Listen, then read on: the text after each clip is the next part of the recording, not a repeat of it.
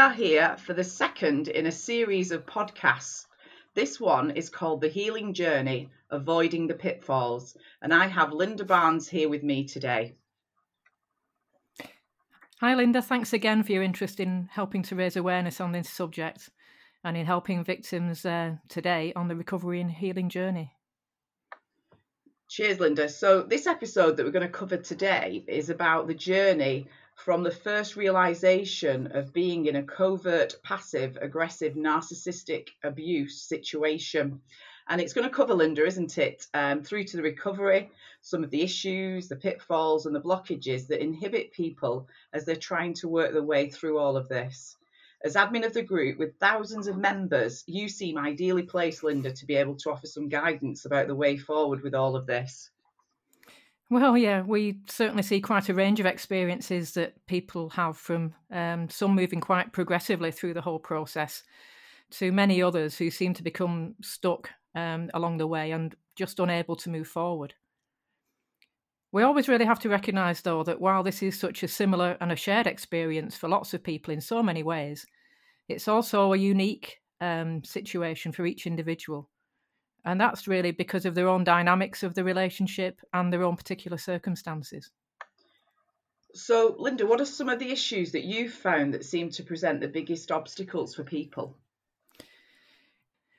Unfortunately, there are lots of issues, given that one of our biggest problems here is a general lack of awareness and understanding of this subject. So we find that as well as making what really is a truly awful discovery about our own relationship, and that covers all relationships, so it can be an intimate one, it might be with a mother or a father or siblings, people at work, friends, etc., all relationships really. But we find that no one seems to understand it. And that also extends to the healing and legal professions as well as other friends and family, etc. So we're left feeling completely misunderstood and sometimes even worse than that, completely isolated and effectively silenced by the fact that nobody really understands any of this. And, having our voice taken away as a result of it all is really incredibly damaging for anyone who's trying desperately hard to find ways to heal themselves. It sometimes gets compounded as well by people trying to help, and then they end up giving what might well be well-intentioned advice, but it happens to be totally inappropriate sometimes given what it is that we're faced with. It really does feel like a lonely, alien and frightening place to be. Many people in our group, many, unhesitatingly describe this as the darkest time of their lives to date. Because it's often after years of abuse that this comes to light. And by this point, we're just left stripped of confidence. And very often we're totally confused about even who we are ourselves. And then we're faced with having to recognise a truth that we too would much rather prefer to deny than accept. And it's our own denial and these feelings of total isolation and loneliness that really inhibits progress for a while too. It sounds absolutely awful, Linda, but I suppose that's where the support group that you run really comes into its own, because at least there, I suppose, some people find a shared sense of understanding. It's somewhere to look for advice and guidance and to avoid, I suppose, these pitfalls that you're highlighting. Well, yes, we very much hope that's the case. But of course, we're not the only support group out there. There's actually a wide variety of groups. And not all of them fit what people are actually looking for. So I think I'd suggest here that people are very selective when choosing the best support group for them, to make sure that they're choosing the one that's going to be appropriate to support their healing journey, rather than having somewhere where perhaps it's more of just a place to vent with other people. There are lots of groups like that. Because not every support group is entirely geared to healing, but they do all have a place, depending on what it is that each individual might be looking for. So, Linda, it sounds a bit problematic from the outset, really, because people wouldn't necessarily know which to choose initially, I suppose, would they? No, not until they join some of these groups and then they see what kind of environment that's there. And it's also difficult and the same kind of situation with all of the resources that are available online, many of which profess to offer information on this subject. In the same way, some of these are really reliable resources, whereas others are less so. But what we really don't want here is to add to our confusion by using the wrong resources rather than bringing some consistency and clarity to us. The fact, too, that's really so often overlooked is there's a very real element of shock involved once we first make the discovery about narcissism itself. And then when we further go on to realise that covert passive aggressive narcissism exists too. It really knocks us for six, and we're left reeling about the whole thing. So, in reality, this isn't a great time to be expecting people to make good, informed decisions about how best to go about this. I can see that just from looking at the page, Linda. It sounds so full of pitfalls. So is there general advice or guidance that you can give that might help people plot a path through all of this? Well, what we say at the outset is really is to just try and put the brakes on a little bit, to step back and just try and show ourselves some of the same grace and compassion that we do tend to be so good at showing to other people. And acknowledge that to be in this situation is truly an overwhelming and life-changing experience for anyone.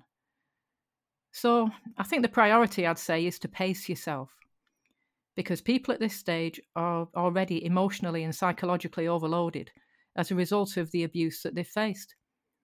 Now, that alone is an enormously difficult thing to come to terms with and to deal with.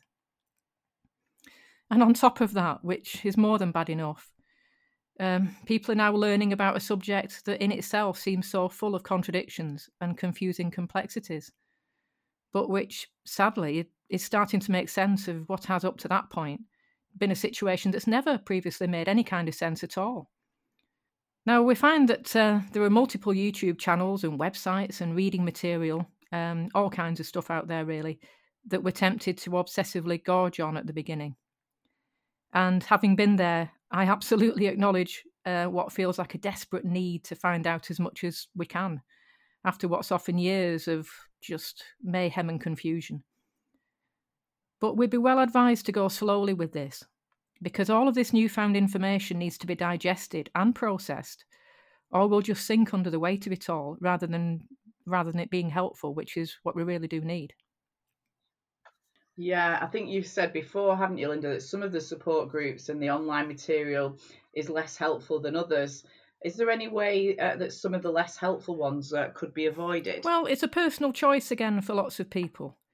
And I'm certainly not here to name any particular groups or channels, but I think there are some pointers that are worth considering when we're choosing resources to focus on, and also the type of support group that might be suitable for you specifically.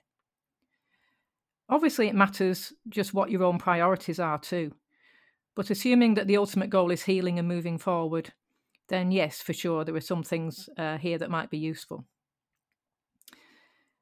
There are a number of important points I think useful to make a mental note of, because although they might sound simple, they do get lost in the melee and confusion of it all. And our situation, unfortunately, leaves us outside of the mainstream advice about these things, especially when it comes to relationship breakdowns and having to make some really difficult decisions about distancing ourselves from abusive parents and family members, for example. The first thing I'd probably say is to validate the need of our learning about the situation we've been in, because for us, our healing in so many cases really does depend on it. The fact is that we can't heal from our wounds properly if we have no understanding of what's caused them in the first place. Finding the abuse that we have suffered is an actual thing in its own right is key to that. We need that name and the understanding in order to bring some clarity to our confusion and to determine our own role in the dynamic that's involved. It's needed so that we can begin to disentangle ourselves from the enmeshment that frequently occurs in these relationships too, and to start to see where one person ends and another person begins in them. It's needed so that we can be more clear about personal responsibilities and accountability, etc. It's so important for so many different reasons. Another thing to be really mindful of is the radical acceptance that we hear spoken of so much. Because if we haven't done the work to establish the nature of our abuse already, we can't even begin to accept it. And that acceptance is also fundamental to being able to move forward. So, Linda, there might be terms here that are being referenced, and I must say they're new to me. So this radical acceptance, is that actually acknowledging that it is abuse, and presumably that's really difficult for people to actually do, is it, to actually accept that that has happened to them? Yeah, I mean, it's sort of known as radical because really we're fighting our own desires and wish to have this not be the case. So we really do feel like we're going out there to make that leap, to fully accept that this is our situation going forward. And it is essential to our recovery to acknowledge it, most definitely. And it often takes longer to do this than lots of people might think. You know, it's so wrong that people unfamiliar with this tend to think that we all just rush to call ourselves victims and to call everything we've experienced abuse. The fact of it is that we're so in denial about all of this initially that we really do struggle to call ourselves victims.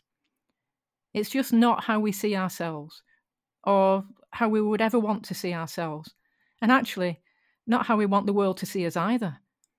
So this can be really tricky. The same applies to the words abuse and abuser.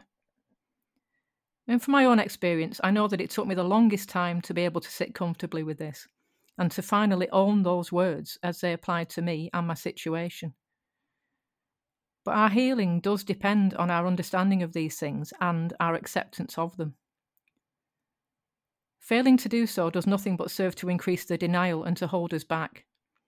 It also hinders our understanding and appreciation of the advice that we hear about how to deal with these scenarios and about our own self-care, because we then struggle to see how they really do apply to us individually. It's really truly accepting these words and owning our truth that are misunderstood and very often taken as signs of weakness by people who don't really understand this. Whereas it's quite the opposite. They're actually signs of courage and strength. And we'll spend much of our time going round in ever-decreasing circles until we reach this level of acceptance. This is where therapy and the shared experience and supportive groups specialising in this subject can really come into their own. Our levels of acceptance directly influence our level of healing. It does take time and effort, though, and just how much is different for everyone. It often takes years to reach the point that we have, and it can't all be undone in a matter of weeks. So patience here is another key factor. Although I'd like to say otherwise, there really isn't a quick fix for this. What isn't healthy, though, is to then hold on to blaming our abuser for too long, because if we entirely focus on anger and blame them, we're continuing to focus on them rather than redirecting our energy and attention to ourselves. They've had far too much of us already. It's our time now. So, Linda, that's about a big message there I'm hearing from you about self-care, really, and sort of focusing on yourself, what you've gone through, rather than blaming the individual, the sort of perpetrator of the abuse. So in the last podcast, we talked about that word, that balance that's needed. Is that really what you're saying again, that it's that getting that balance right so that, you know, you don't destroy yourself in a way? Is that what you're saying? Completely so, yes. Yeah, well remembered. It's all about balance, really, Linda. Now, don't get me wrong, there's space here and an appropriate space in which to apportion blame where necessary. The key to it, though, is not hanging on to that for too long. So I'd really, like to urge people to be mindful from the outset that learning about this is only one part of the healing journey. It's an easy thing to say, and like lots of things in life, it's a very difficult thing to do. But trying to reach a point where you're satisfied that you've been involved in an abusive relationship without getting too hung up on trying to diagnose it is really quite important. This is something that catches people out and can hold them back significantly from their own healing journey. Now, this is a really big and controversial subject in its own right, and it really does merit separate discussion. But as far as pitfalls goes, this is probably the biggest single one for lots of people. We often find that far too much emphasis is put on this, and it's so understandable. And it's probably because of our own toxic hope around rescuing a loved one, etc. But I very, very, very much would urge caution about this type of thinking. and of effectively handing over the keys to our future happiness to the DSM and of any kind of reliable diagnosis of any of the cluster B disorders. And just for people that might not know, what's the DSM, Linda? That is the Diagnostic and Statistical Manual of Mental Health Illnesses. And this is what's used by clinicians and professionals when they're trying to reach diagnoses of individuals. Yeah, perhaps we could cover that in a future podcast. So you've mentioned that very much about the caution, about that thinking. Why do you think that is, Linda? Why do you think people do that? Well, I'll call it the DSM purely because it's quite a mouthful. But the DSM, it really does work hard to provide clinicians with a framework of what they call symptom criteria to work with. And they try to apply those when they're looking to try and reach a diagnosis related to mental health. But many clinicians struggle with their interpretation. And there's an awful lot of discussion about the high levels of comorbidity across these disorders, which means that there's concern that they often blur the issues rather than clarify them. Now, when I say comorbidity, I mean there are different sets of symptom criteria for different personality disorders, and some of them are very similar. So there are issues at times of trying to decide which symptom criteria fit into which diagnoses, and it does cause an awful lot of confusion and blurring of the lines. And sometimes that means we might have the same person who presents to two different clinicians in very much the same way, but then they walk away with a completely different diagnosis. And that's sometimes purely based on the clinician's own experience in the field and their personal interpretation of the symptom criteria. So it's not at all as straightforward as some people might think. And if we combine that with the fact that narcissists are probably the least likely to ever seek a diagnosis, and their openness and honesty during these consultations obviously comes into question too. At the end of the day, people who avoid responsibility and accountability for their actions, as narcissists do, and who don't believe there's anything wrong with them, they're not particularly inclined to genuinely seek any kind of diagnosis or help. So there are very real difficulties with this all the way down the line. It sounds really, really complicated. And like you say, they are probably the last people to actually admit anything and to get, like you say, that diagnosis. So what can people do, Linda? Well, I don't want to be disrespectful to the DSM because I do recognise that it does the best it currently can. But this just illustrates how terribly difficult and complicated these issues really are. And it's also worth remembering too that covert passive aggressive narcissistic abuse is a relatively recent discovery. And because of that, and some of the issues I've already mentioned here, there's comparatively quite little research available to assist us in this area too. So perhaps just reaching the point of our being satisfied that this is something that we have experienced might just be the very best that we can do with this right now. To expect a wholly reliable diagnosis from things as they currently stand is much more hopeful than it is realistic, I'm afraid, and not something upon which to solely base decision-making and future planning on. And this is where people do try to do just that, and then can find themselves staying stuck at this point for a very long time indeed. So, Linda, are people trying to just put themselves back into the best position they can in terms of their own understanding of all this? Totally so. And it is all very understandable because, as I said at the beginning, there's a distinct lack of professional support for victims when it comes to this. And the learning and understanding of it is all quite new and subject to change. People are still learning. The professionals are still learning as we go along with this. But, many people would say that the victims of CPAN abuse, I'm just going to shorten it there for ease. Many people would say that the victims of CPAN abuse are the best place to understand it because it's a lived experience for us, not something out of a textbook or a manual. The thing is, though, that chaos and confusion lie at the heart of manipulative tactics used against us. So we often have symptoms related to that as we're trying to work all these things out. To try to help with this a little, if we're looking at YouTube channels, etc., I would always suggest choosing those that remain focused and that try to incorporate what little clinical and professional research there is on this subject into the information they provide. At least that way, you know that there's some basis for the information and that it's not just an individual's own opinion on the whole topic. I'd also avoid those channels that sensationalise narcissism. You know, we see titles and pictures used on some of this material that I know are meant to attract us to them as opposed to other ones. But, you know, I'd much prefer the ones that present a calm and professional image.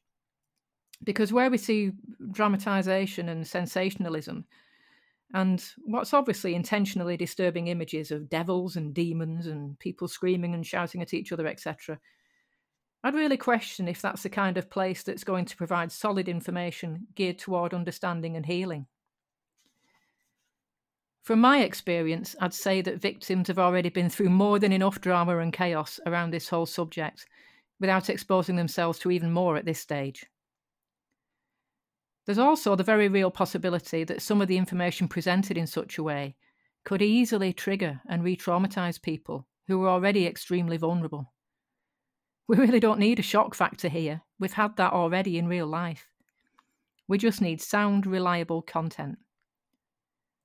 And this is why I'd also avoid support groups where there's more venting than support, and particularly where they're not well monitored, but are rather left to the members to post whatever it is they like. So people, Linda, wouldn't necessarily know which to choose at the outset, would they? No, that's very true. But it is also super important to try to remove those horrible feelings of isolation that we feel at these times too. So I'm certainly not saying to ignore support groups, not at all. And I do acknowledge that we're all different as people too, and some groups will feel like a better fit for some people than others, depending on what it is that they're looking for. But just bear in mind that while there's a time and a place for anger and venting, it only has a limited shelf life in terms of helpfulness. So if you've found yourself in a really shouty type of place, it could serve to keep you stuck in that angry place rather than moving forward through your emotions. You know, even in the more supportive groups, ours for example, I often suggest that people step back from them whenever they feel the need. The fact is that while we find people who understand our situation there's also the whole healing journey represented there too. And we have people obviously at all various stages of it. Now, some of the stories and predicaments are truly shocking, they're difficult and they're really upsetting. And it can hit hard seeing story after story of this kind of thing. So again, bring in that word balance. If you're finding it all too much, this isn't you, this is just an overload of information. So what I suggest to people is to just post the question that they might need help with at that point and then step back. They'll always receive notifications when they have answers to their own post, so just check back in with those rather than reading everything else on there. Step back completely for a while if you need to as well. And that's really good advice, Linda, because it's interesting that, isn't it? Because there's a whole range of emotions that are experienced here, aren't there? Oh, there really are. I mean, in fact, I'd say we experience probably the whole range of human emotions during this kind of experience. It's not a linear journey either, and we often find ourselves revisiting some of the emotions that we thought we'd worked through previously, and this can happen more than once. So expect peaks and troughs in this. It's perfectly normal. If we're to heal, though, we need to express all of those emotions in a safe and supportive environment. So this is another consideration to bear in mind. Also, especially in the early stages, it's a real roller coaster of emotions, including going through a whole grieving process for many people. And that's often accompanied by a deep anger, as well as sadness, disbelief, panic, fear, worthlessness, and a very strong feeling of injustice. It feels like a seemingly endless list at times, which in itself can really feel tremendously overwhelming. It's extremely important, though, that we allow these feelings to surface and that we acknowledge them and we give them time and space. They're all important and they need to be honoured and respected. Because if we try to ignore them or stuff them back down deep inside of us, it'll all just slow down and inhibit our recovery ultimately. While it may feel preferable at the time, we'll certainly pay the price later. So what you've described there, Linda, is it a common thing that happens, that people bury the feelings, really, do they? It's very common because these are very unpleasant feelings, deeply unpleasant feelings and disturbing feelings that lots of people perhaps have never experienced to this extent before. So burying them seems almost like a natural thing to do. And, it's also natural perhaps and easier to hold on to anger and to blame the abuser than to allow ourselves to experience that depth and magnitude of our own feelings. And this is also where some of the resource sites and support groups benefit, because they attract huge numbers of members and subscribers who want to just vent and be angry. But genuine recovery isn't about hanging on to anger, blame, or bitterness. It's about working our way through all of those emotions and then coming out the other side, not staying stuck in negative emotions and negative energy. You mentioned their blame as well, and I suppose that's very common, but isn't it healthy to actually recognise the abuse? It is. It's a real starting point. Like we've already said, recognition and acceptance of all of the roles in this dynamic are super important because we need to understand those aspects and separate them out. But all of these things have a shelf life, and we just need to be careful that we don't let them take us over. And it's very much an issue that I've noticed in your group too, Linda, that people really struggle, don't they, to let go of their abusers. And there's almost like this obsessive focus with a view to almost rescuing them or even changing them. Why do you think that is? And when people have suffered so badly in these abuse situations, why do people even think about rescuing or consider changing the people that are perpetrating the abuse? Yeah, that's absolutely true. And it's definitely an area that causes people to become stuck. And some people sadly become completely stuck in some cases. But that's just how it is, particularly very early on after discovering the truth of the situation. There are lots of reasons for this, but there's just one I'm going to mention here, I think, and that's cognitive dissonance. And we experience this when we first come to this realization. We just struggle with the sheer incredulity we experience as we learn more and more about covert passive aggressive narcissistic abuse. And as more and more of the pieces of our own puzzle start to come together. The picture it completes is totally at odds with the idea of the life that we thought we had. And those two opposing realities cause so much inner conflict and disorientation. In short, our brain struggles to reconcile these two totally conflicting concepts. So this presents significant difficulties for us, especially when naturally, we'd naturally prefer to believe our original champagne and roses version of events rather than this much darker option. Denial here is really very problematic. It sounds like such a difficult place, Linda, from, if you're trying to make sense of everything, it sounds a really difficult place, that. It is. And this is yet another reason we need to understand what's happened to us. Because if we don't do that, the cognitive dissonance will just continue and continue. And having experienced it again, it's really torturous to have the same questions going endlessly round and round in our minds with there being no apparent answer. Learning about this will help. And the radical acceptance across the board also helps us to work out what's happened and to finally begin to make sense of it all so that some of this inner conflict can ease. It takes time for people to overcome this. And, some people can do this much more quickly than others. But as with everything else, there's no rushing it. It's different for everyone. So, Linda, I'm just going to take you back, if I can, just to this point about this fixation, really, on diagnosing the abuser and trying to change them or rescuing them. What you just described there, sorry to go back on and highlight this again, but is that why people do get fixated on diagnosing the abuser? Oh, I think it certainly plays a part in it. I don't think there's any doubt about that, really. The incredulity alone can have this effect, particularly when it comes to feeling almost the need to diagnose them. This is where people can get stuck with obsessive research. And it reminds me actually of a meme that there is about this, that perhaps shows just how common this is, because there's a meme out there that's very popular. And it goes something like, I wanted a relationship, but all I ended up with is a PhD in personality disorders. And by the time some of us are finished with this, it really does feel very much like that. But this comes about, though, because as people, we do tend to be rescuers too. We're life's carers and fixers, so it can go way beyond just putting a name to it for us. We have really strong motivation to help others, and obviously those we love. So this is a natural thing for us to do. And it's a powerful part of who we intrinsically are. So it's really problematic. This side of things is probably the biggest blocker in terms of making a decision to remove ourselves from the abuse and in our own healing, because we do fixate on them and on finding a solution, a cure, if you like. And this is where our own personality very much gets in the way of our own recovery. I can see that, Linda, and seeking the diagnosis ties into a need, I suppose, to rescue and fix, which you've mentioned earlier, and trying to fix the whole situation. And I suppose people are making it all about them in that scenario. Oh, yeah, and it's one of those little laughable ones, really, because that's the extent it goes to. But this is where balance comes into this again.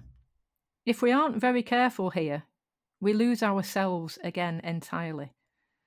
And this becomes nothing to do with our healing and recovery and everything to do with theirs. And no one is doing this to us other than ourselves. We're completely culpable with this. We're doing this to ourselves. Because narcissists don't see that they have a problem at all. We're the ones that want to cure them. In this respect, we effectively become our own worst enemies in this. And this is so fraught with danger for us and in so many different ways, especially bearing in mind that we've already mentioned cognitive dissonance and denial, etc. We need to do our level best to consciously remind ourselves that we count too, and that we're the ones who've suffered from significant psychological abuse here. And all of this has ramifications that factor into it. In fact, it's all of these things that we need to bring to the fore to be healed. And yet, they seem to conspire against us in continuing to facilitate our directing all of our attention onto them. So what can we do about all this, Linda? I think it'd be helpful to recognise that all of the things that we feel the need to do during this stage, they're all really valid. But if we aren't going to lose sight of ourselves in all of this, there really does need to be limits placed as to how far each aspect goes before we get to the point where we feel comfortable to reach certain conclusions.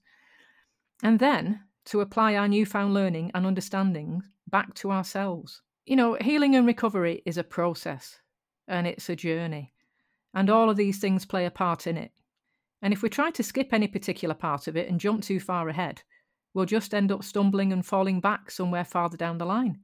But what we really must do, which is totally alien to us, so again, it's incredibly difficult, but we really must make sure that we keep ourselves in full focus in all of this. This is where we trip up most often. As people, we just don't focus on ourselves very much at all. But learning about narcissism and CPAN abuse is fundamentally important, as we've already said, in giving what we've experienced a name. And it gives us some reassurance as well that it is an actual thing in its own right. Our need to research this and find out as much as possible is perfectly natural.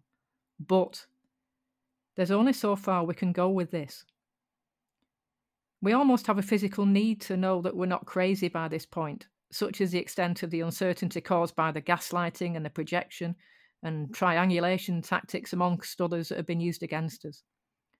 But there really does need to be a switch here where we take all of our learning about this subject so far and then apply it to ourselves. There's often a tendency to think that all we need to heal from ourselves at this point is just the abuse. But again, that's only part of it. Our real healing begins when we get to this point and then start to ask ourselves some questions too. And these are questions like, what is it about me that's allowed me to stay in this situation for so long? Why am I so willing to always believe that I'm wrong and someone else is always right? Or what is it about me that makes me feel that I'm undeserving of the same love, respect, and compassion that I so freely give to everyone else? Why? These are key questions in understanding our own role in all of this. And we each do have a role in it. These are the things that really need our attention. What I'd like that saying to be, and what it really should be, if we were to be balanced in our approach, is, I wanted a relationship, but I ended up with a PhD in self-care. And I suppose the first podcast that you did, Linda, was titled Is It Me? And I noticed there was quite a lot of reference. Is that linked? Is it to the first podcast question as well? It's all linked, Linda, because we just tend to go around in ever decreasing circles with this, and the abuse leads us to that question all the time. Is it me? It's that underlying doubt that is always there. And that point you said about have you gone crazy? Is it me, etc. Yeah, no, it's a very, very, very strong point that you're making there, Linda. So, is there anything more that you can say that might help people with some of the information that's out there, Linda? Because it does sound like a massive information, and if you're in crisis yourself, trying to sort of find your way through all of that. Is there anything that you could say to help people what to do? Well, I'd be really guarding against relying on any information at all provided by any resource. Now, this would also apply to some things that you might hear in some of the support groups.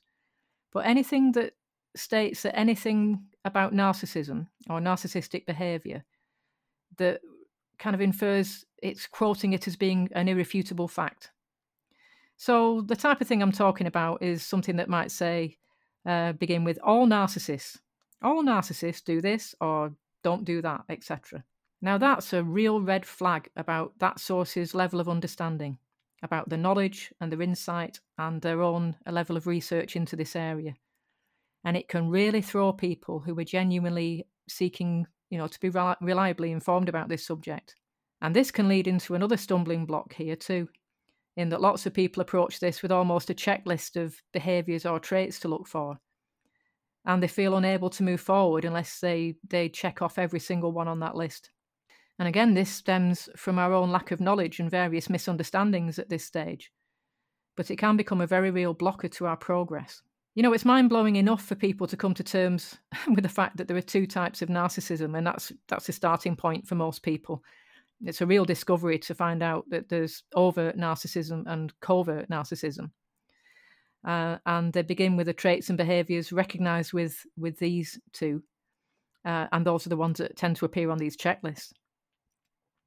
But in the early stages, what many people aren't aware of is that there are many other subcategories out there too.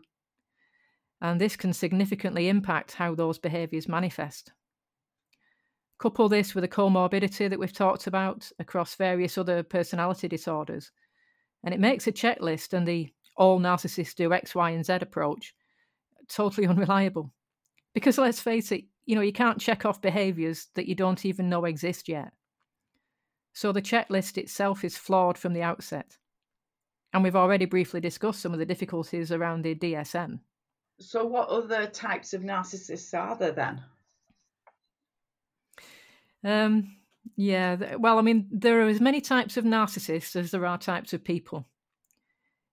And people tend to not really pick up on this, but this is a human condition. So it crosses all types of people and it knows no boundaries. So there are countless that you'll hear of as you go along. Just a couple to mention here would be the neglectful narcissist and the spiritual or the communal narcissist, for example. But the list is substantial.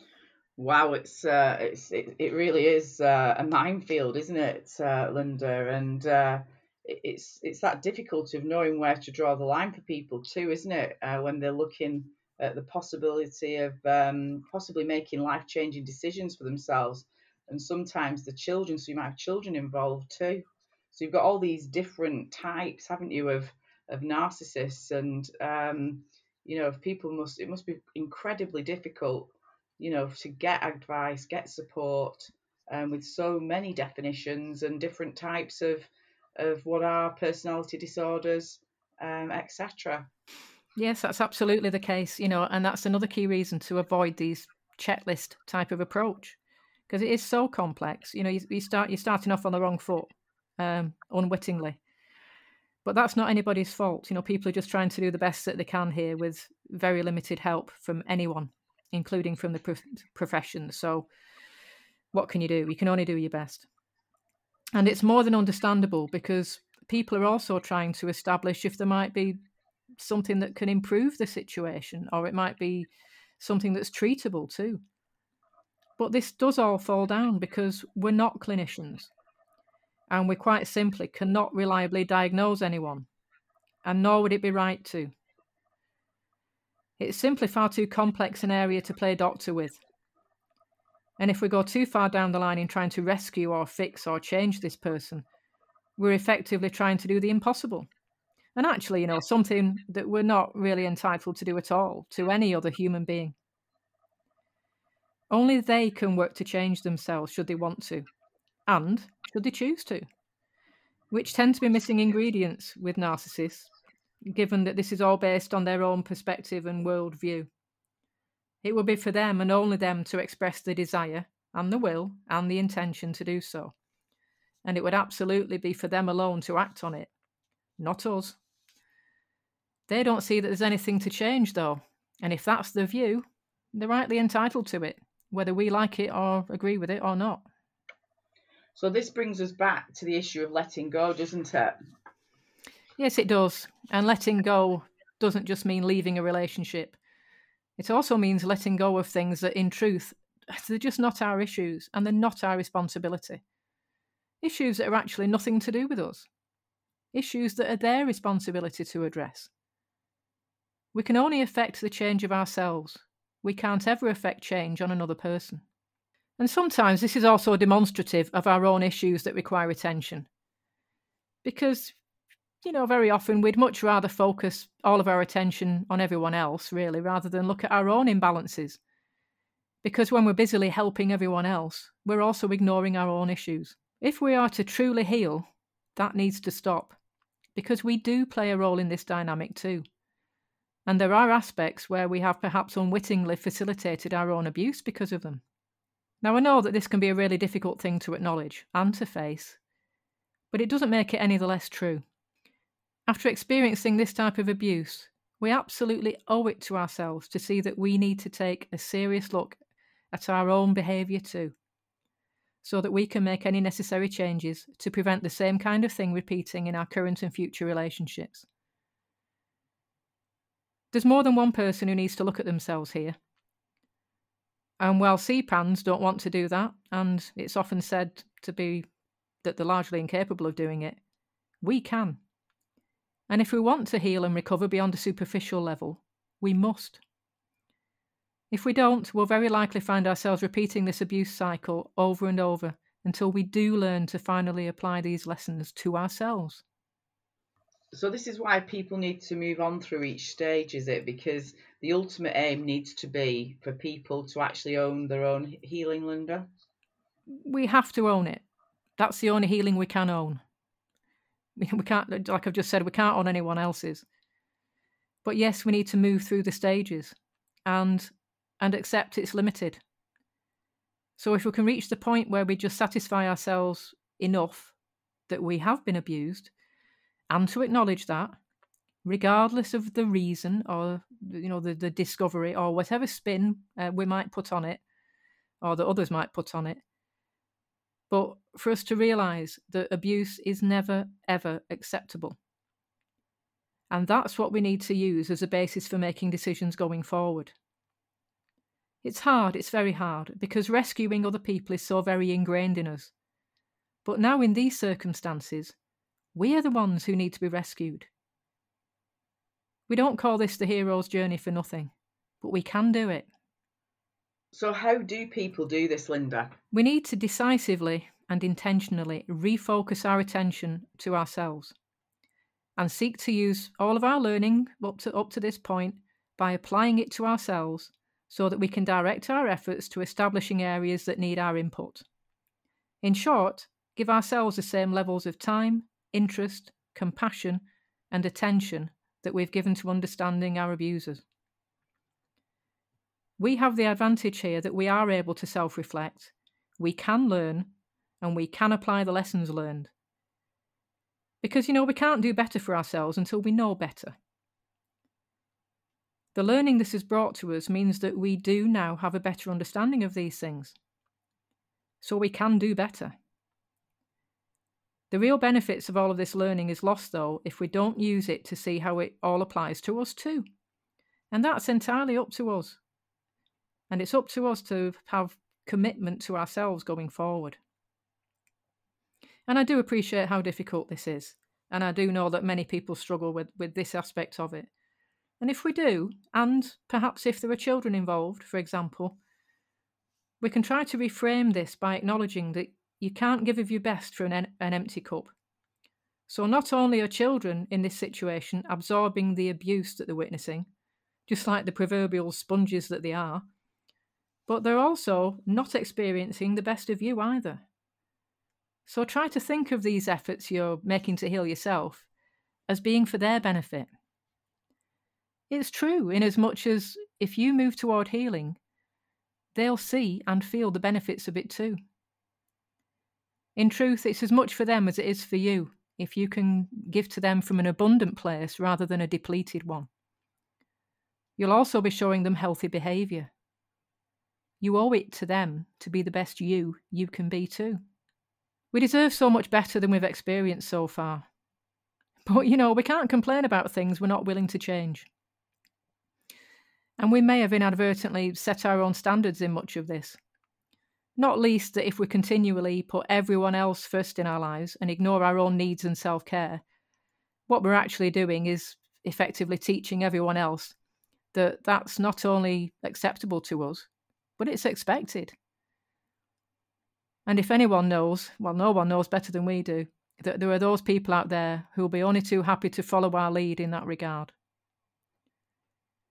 We need to seek to understand why we often do this so much to our own detriment. If we truly want to heal and have a much healthier and happier life going forward, we need to lead by our own example and focus on ourselves in order to achieve that. That's where the bulk of our work lies. Work to change the only person you can, yourself.